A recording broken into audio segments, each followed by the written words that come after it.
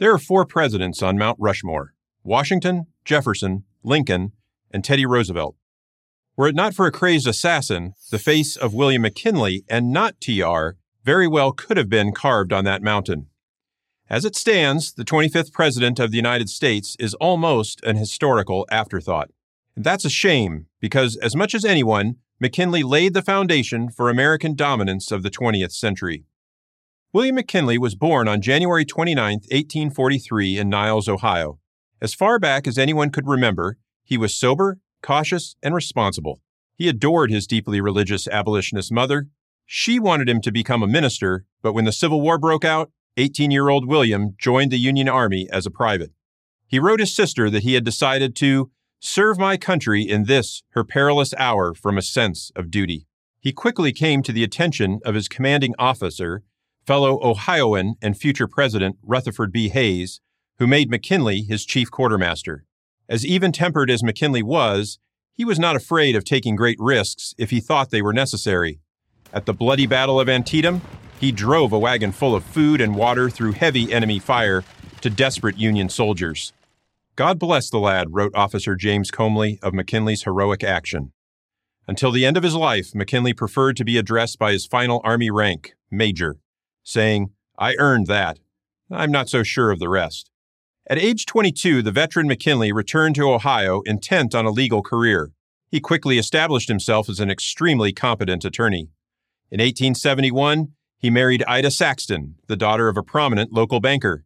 They had 2 children, but both died tragically, one from typhoid fever at the age of 3, and one shortly after birth. These losses shattered Ida's physical and emotional health. McKinley remained devoted to his wife, often spending hours a day with her, even during the busiest times of his political career. McKinley was elected to Congress in 1876 and served there until 1891, ultimately becoming the chairman of the powerful Ways and Means Committee. His defining issue was the tariff. Like most Republicans of that era, he believed that American industry and workers needed protection from cheap foreign labor to thrive. The 1890 McKinley tariff cemented his thinking into law. It was on this issue that McKinley wanted to run as the 1896 Republican nominee for president. But the deciding issue turned out to be gold versus silver, specifically on which metal would the currency be based. McKinley was a sound money man. That is, he favored gold, the long-established foundation of the global economy. His Democratic opponent, William Jennings Bryan, favored silver. Crisscrossing the nation, Bryan famously proclaimed that, "You shall not crucify mankind upon a cross of gold." McKinley, however, calmly remained on his front porch, winning the argument and the election. Shortly after his presidency began, the gold issue faded, replaced by a brewing crisis 90 miles off the Florida coast. Cuban rebels were in full revolt against their Spanish overlords. Reports of Spanish atrocities outraged the American people. The popular press whipped this outrage into a frenzy. Demands for McKinley to intervene on the side of the Cuban freedom fighters were overwhelming. But McKinley had seen war up close and knew its horrible reality. Even when an explosion on February 15, 1898, destroyed the American battleship the USS Maine in Havana Harbor, killing over 250 sailors, the press insisting it was an act of Spanish aggression, McKinley held back. By this point, he was convinced that war was probably inevitable, but was worried that the Army and Navy were not fully prepared. Finally satisfied that America was ready, on April 25th, he signed a declaration of war. The Spanish-American War lasted less than 4 months, ending in an overwhelming American victory. There were 385 American battlefield deaths, roughly 2,000 more dying from tropical disease. The Spanish colonies of Cuba, Puerto Rico, Guam, and the Philippines came under American control. Hawaii, now more critical than ever as a naval station, was also annexed.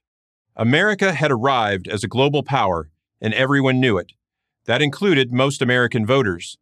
In 1900, McKinley easily won his re-election for a second term. He came into his new term full of optimism. He had a strengthened majority in Congress and a vigorous new vice president, the governor of New York and hero of the recent war, Theodore Roosevelt. McKinley had an ambitious agenda. Among his goals were securing the victories of the Spanish-American War, opening international markets for trade, particularly in China, augmenting civil rights for blacks, and finalizing negotiations to start building the Panama Canal. And then, fate intervened. While attending the Pan American Exposition in Buffalo, New York, on September 6, 1901, McKinley was shot by a self-proclaimed anarchist. He died 8 days later. Teddy Roosevelt took up McKinley's mantle. In doing so, the charismatic new president permanently overshadowed his predecessor on his way to Mount Rushmore. Fair or unfair, that's how history frequently works. I'm Jason Edwards, professor of history and humanities at Grove City College for Prager University. Thank you for watching this video. To keep PragerU videos free, please consider making a tax-deductible donation.